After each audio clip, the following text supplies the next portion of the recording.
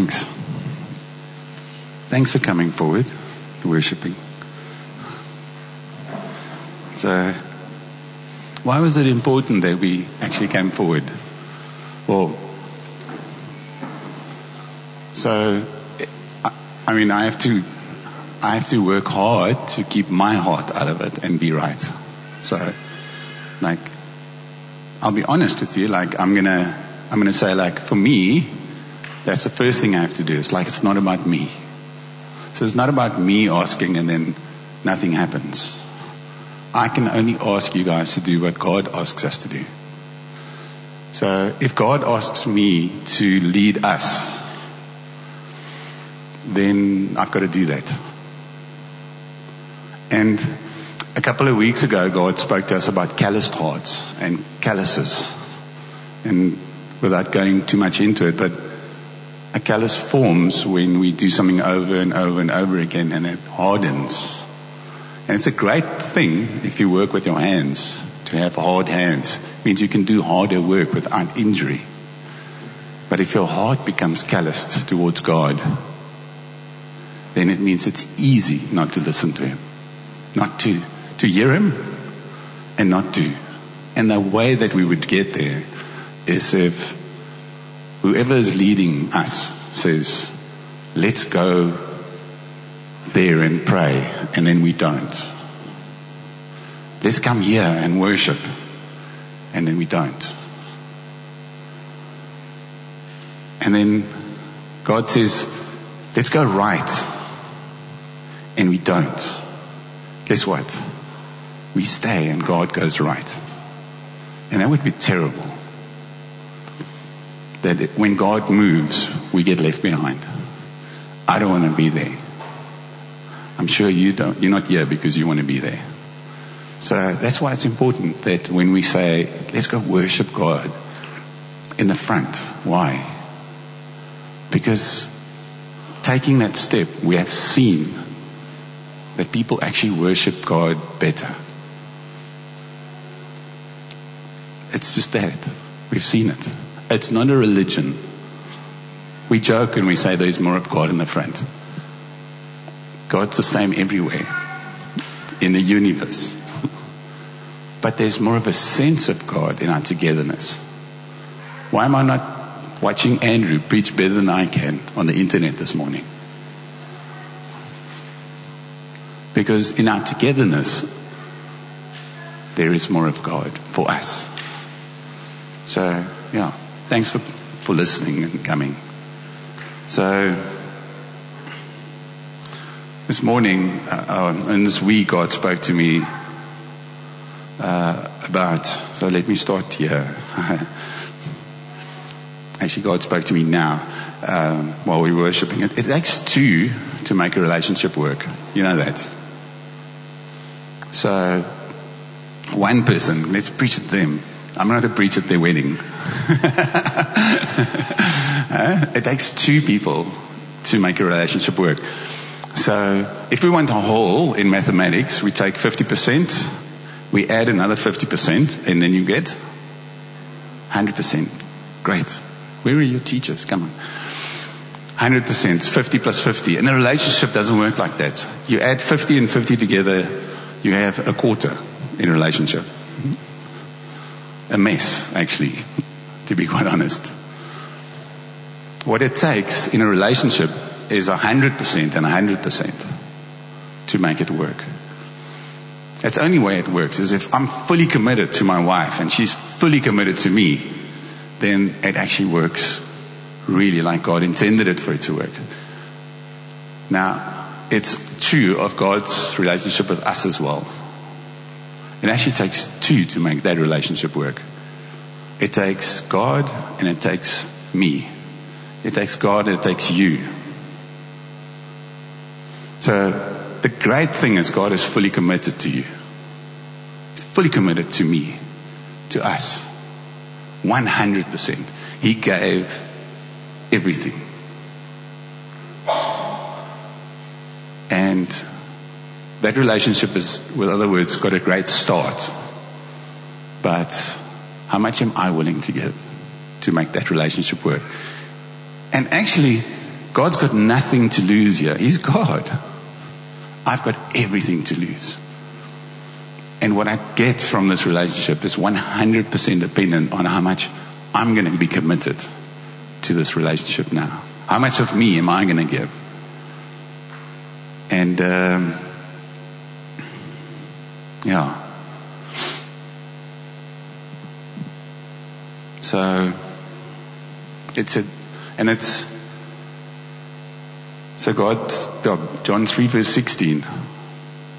That is in my notes. So, for God so loved the world that He gave His only Son. That's what God gave, 100%. Whosoever, any one of us, who believes in Him should not perish but have eternal life. That's up for grabs, guys. In the words of Survivor, it's up for grabs for each one of us. Your flame does not need to be snuffed out spiritually. Right? You can stay in the tribe. All of us can stay in the tribe. And life has got challenges. It's not just a free ride. It's not just easy. We're on earth. It's sinful. So what if we hit some trouble? What then?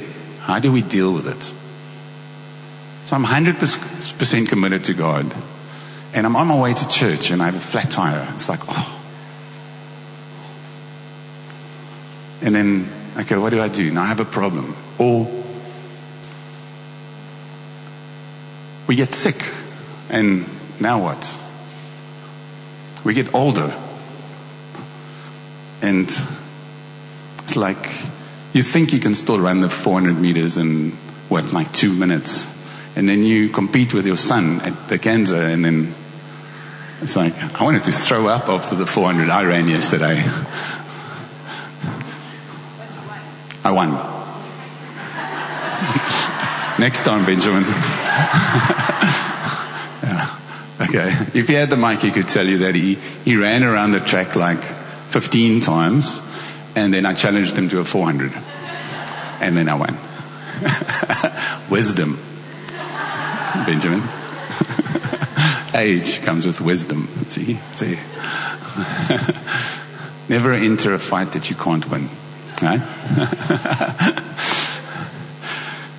But life comes with those challenges. And how do we solve that? And this morning, I woke up and I realized every day you wake up, you face a problem. If you don't, then you're not alive. Every single morning you wake up. Maybe it's an unknown problem. It's still yet to reveal itself. If you're lucky, you know what it is. But life is just like that. So, I love mathematics. I think I've told you that. And math is great. It teaches us logically how to solve problems. Right? So, how do we solve a problem? Maths principles. How do we solve a problem? So somebody asks you to solve some very difficult mathematical formula. And life on earth depends on it.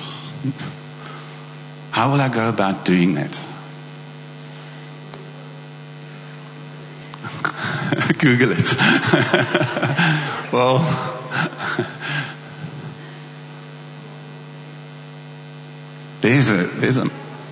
use a calculator.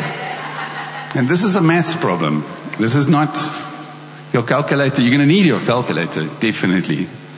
But, okay, so one solution is, I'm going to propose a theory in mathematics or in just problem space, right? Not just mathematics.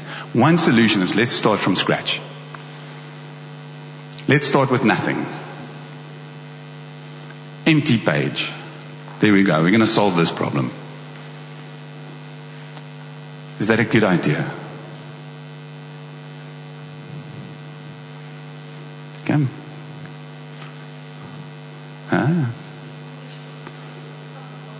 Oh, there's already a problem on the page.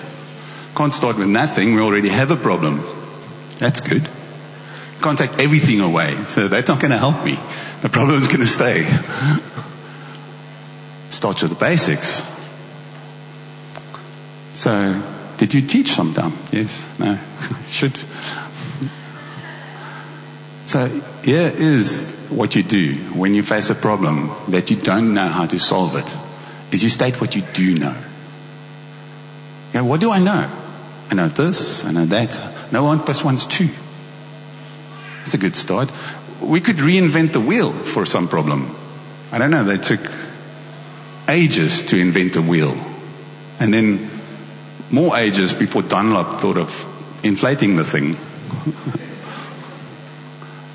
It was a guy called Dunlop, right? In Scotland. And, but we could reinvent that. We could start from scratch. Or not. We could state what we already know. So, life's problem, every day, I'm going to say to you, it works the same way. If you're faced with the unknown, state what you know. What do we know? Well, I'll tell you what I know. I know God is good. So no matter what happens, I can always state that God is good. It's a fact. So, James 1 verse 17 says, every good and perfect gift is from above, coming down from the Father of the heavenly lights, who does not change like shifting shadows. That's the NIV. The ESV says, there is no variation of shadow due to change. God does not change. So if God was good somewhere in time, and the Bible teaches us that He is good, then there is no change in God. How incredible, no matter what I face, no matter how big my problem, no matter if I don't even know what the problem is, I know that God is the same as He was yesterday and the day before. There is no variation in God's goodness. He is just good. God loves you. Here's a big one. He loved you so that He gave everything. So no matter what, God loves you. It doesn't matter what life throws at us. God loves me. God loves me. Huh? Can you say that? Can you sit here this morning and say, God loves me? God loves me. How incredible is that? God has a plan. He's got a great plan for your life, for my life, for our lives together. God has a plan. He has a plan and a purpose. So this is all scripture, guys. It's all written. He wrote it down in black and white for us so that we can refer to it when we're unsure, when we face that problem that we have no answer for. Then we state what we know. And that is how you solve a problem. You then have to apply the solution to the problem. Huh? Otherwise the problem remains. So you state what you know, and then you apply those things to the problem. What does that look like? Well, it depends on the problem. It's not a one-size-fits-all solution. God is interested in you specifically, in me specifically. So He doesn't have this one solution for every problem. But who He is and what He is and how He feels about you never changes. It doesn't move around when the sun comes up and sets like a shadow. It is just there. Never, no variation. Just one solid color. And so, put God first. That's how you apply it. put God first in your life. So that means first in the morning, when you wake up, make a habit. Some habits are bad, some habits are great. My kids know some of their habits that I keep reminding them of. Don't do that. Don't do that. Don't do that. Why? Because they do it over and over. It's a habit. So make it a habit in the morning when you wake up. Greet God. Not something I've been doing, but maybe I'm going to start this. It's like I don't wear, what do you call those things that you wear at night? No, pajamas, that's good. Luckily, all the youth wore pajamas in the Kansas run. There was a pajama run. So, slippers. There we go, that's the word. Thanks, Gerrie. Believe the best. Come, guys. I don't wear slippers. But, you know what? I've heard somebody say, I think it was Denzel Washington, that said, at night when you go to bed, put your slippers in deep underneath your bed. Deep. Push them in there. Because in the morning when you wake up, you have to go on your knees to get them. And then you stay there for a little while.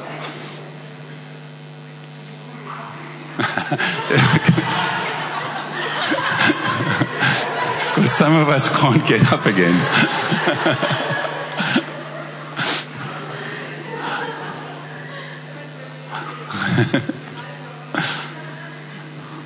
So, like some of us did the Kansas walk around the track last night. Most of the youth did it. And they jumped up and down this morning in worship. I just want to give it to you guys. That was uncomfortable.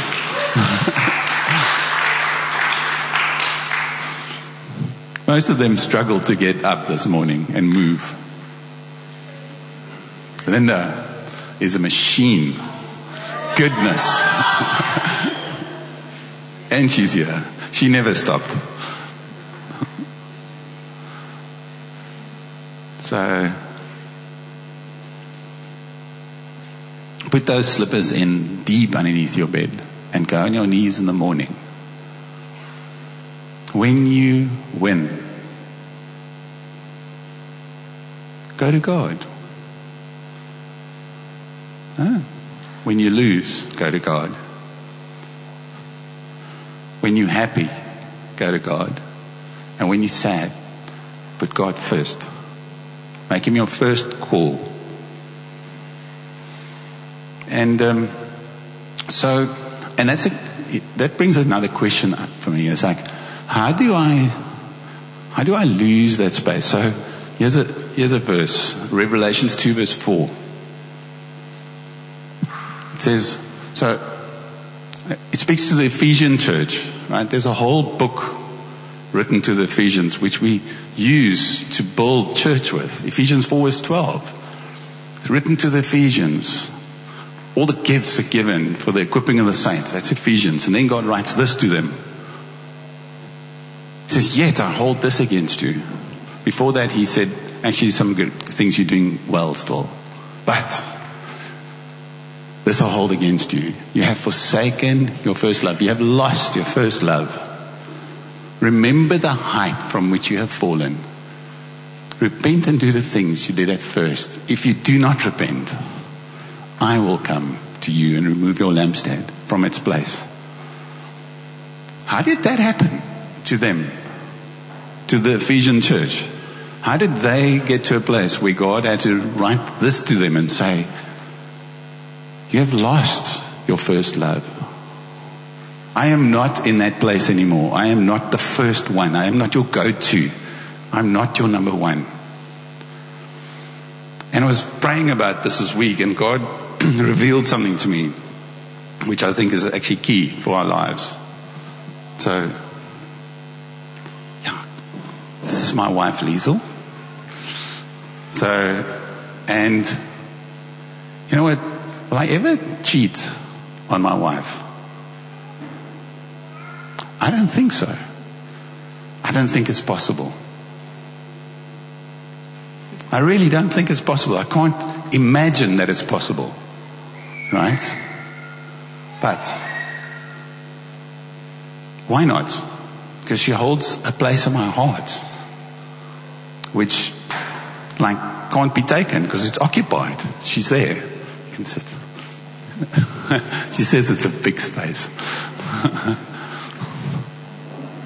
She's got a big personality.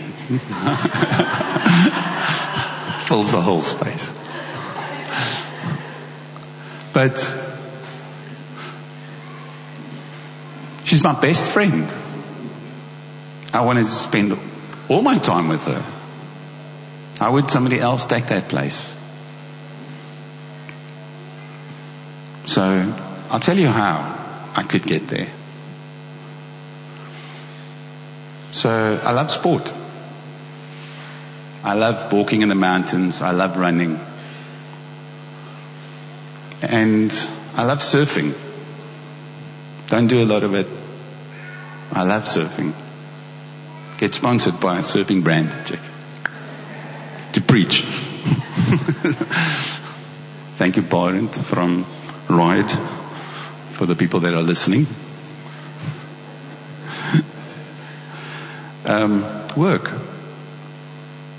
So it's not just going to happen immediately. You know what? Work, you have to go to work. You do it faithfully. You have to do it faithfully. So I'm not saying don't work. I'm not saying don't do sport. But because it's not competing with that space in my heart that Liesel occupies, it gets more and more important to me. And running becomes more important than my family, and it displaces my wife after a while. Or surfing, or work. A noble thing. I mean, but it's not the same thing, is it? So now, work or something else has become the internet, your cell phone. How's that? Your cell phone could become more important than relationships. Some of you younger kids are growing up with cell phones being more important than relationships. Lisa, my other daughter, came to visit my kids for the weekend, and we found them all together in one room on their phones. We have a photo. We'll show that to them when they're older and have kids. So your phone could take precedence over your relationship with your wife. You could find yourself in a restaurant with a candle and 2 cell phones. Right? So now, I'm doing CrossFit. And it becomes more important than my spouse. It takes precedence. And then you meet a girl at CrossFit. Because my wife's not joining me there. And she's nice. She gives me the weights and we do the boxy thing together. You know, a little bit of intimate space. That box thing that you climb on. I saw them last night. This is their machines. Right? I can't do that. I'll do 2. You'll have to bury me in a box. But you do it there, and guess what? You grow in relationship with another person. But because my wife is no longer in that space, and sport has taken that space, actually, for another girl to take that space is not that hard. How hard would it be for a human being to push my cell phone out of my heart? Or my work? Didn't like it in the first place. The secretary at work, easy to take that place of work in my heart.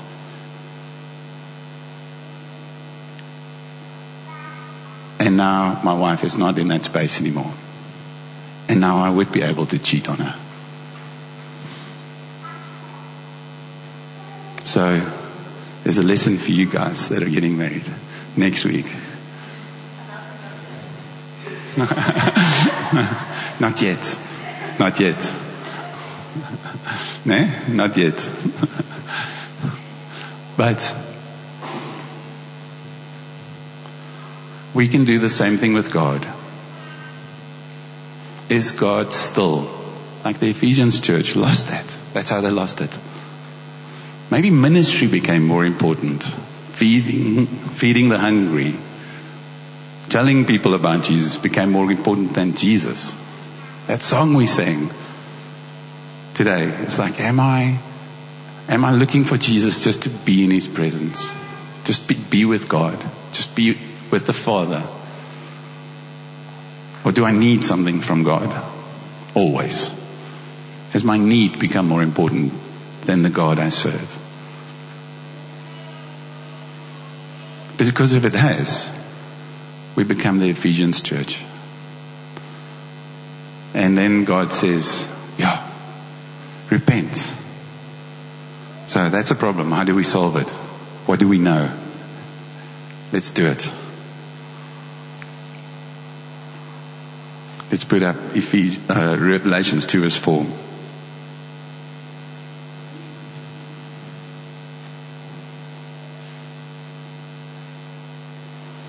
It says, God says, I hold this against you, I have forsaken your first love.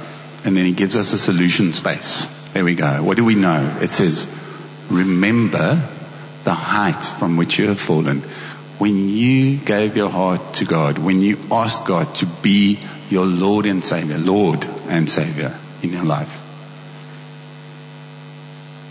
I remember that day, but the sky had a different blue. Huh? I think even bad things smelled nice. Nobody irritated me on that day. I did love my worst enemy.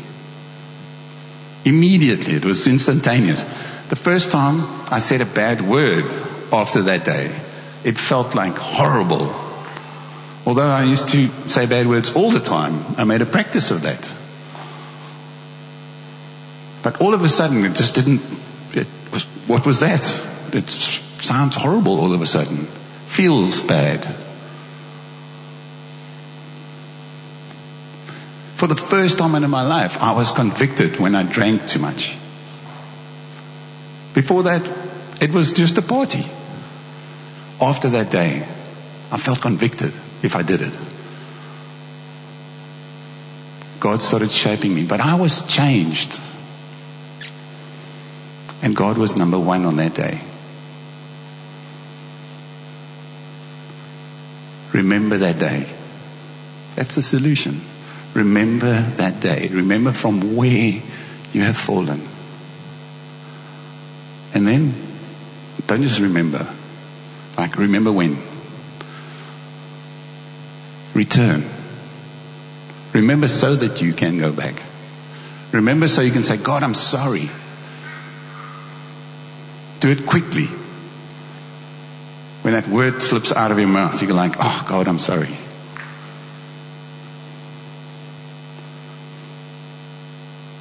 And then repent. Okay, so you repent of the stuff you were doing wrong or not doing. And then it says what? Go back. Go back to that love, that place. Things you did at first.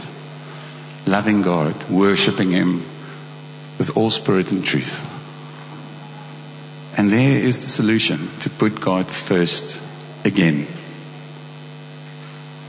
And again. And again. Because I have to do that every day.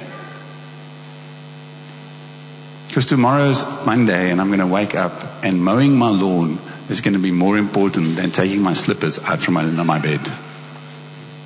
And I'm going to forget that I was supposed to kneel at my bed. And I'm going to run to the lawnmower and mow the lawn. And halfway through it, I'm going to go, oh, sorry, God.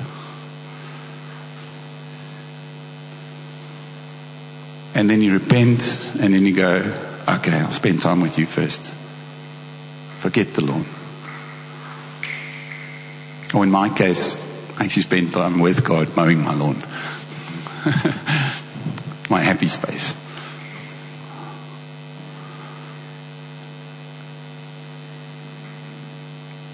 And then God will not remove your lampstand. right?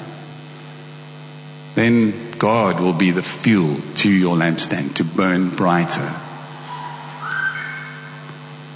Then there's a happy ending to the story. Then, you know what, we spend eternity with God. Because God doesn't change. God has no variation. And that is the promise to us all. As we remain in Him, He remains in us. But put Him first again and again and again. Probably not even 7 times a week. 7 times a day. We have to get to the place. It's like as we drive out here and somebody cuts in front of you, put God first again. It's like, oh, God, I'm sorry.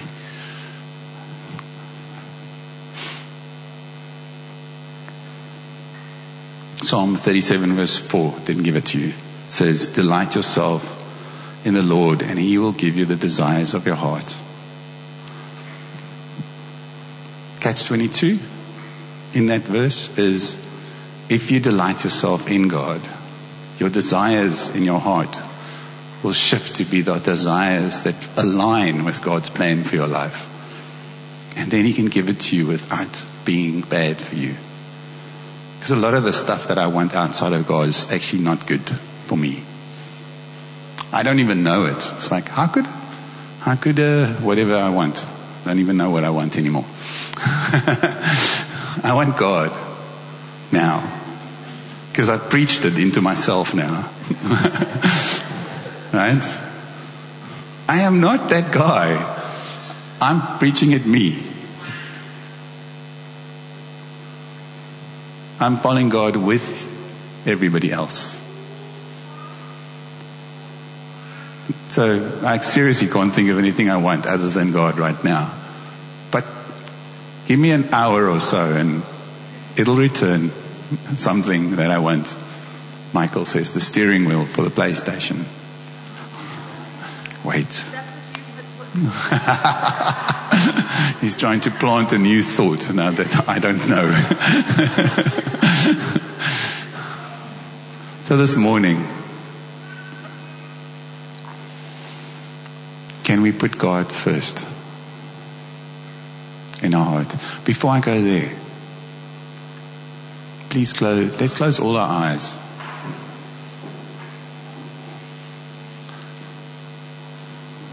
Is there somebody here that, and I think I know everybody, but I want to give you all an equal chance again this morning, saying that has not put God in that place. The number one spot. Like you've realized God is God and you've realized you love Him, but He's never occupied number one spot. Is there somebody like that here today? It's not a shameful place. It's an incredible place. And maybe the bigger question is, and you want to make Him number one today? Just put up your hand if there's somebody here. Number one spot.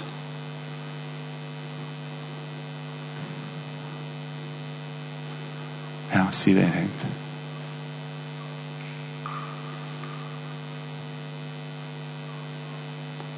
And then we can all pray together, because here's the thing. It's like, is there somebody here today, God has lost His number one spot in your life?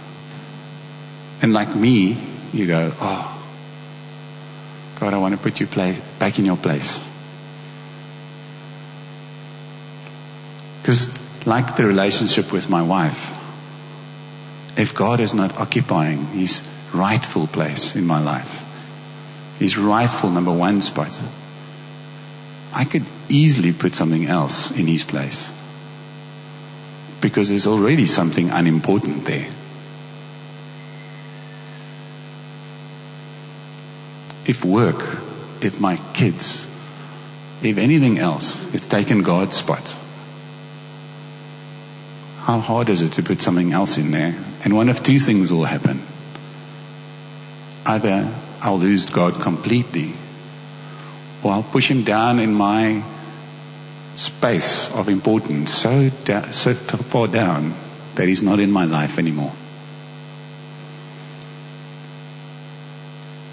So, second group of people who wants to put God back in that number one spot.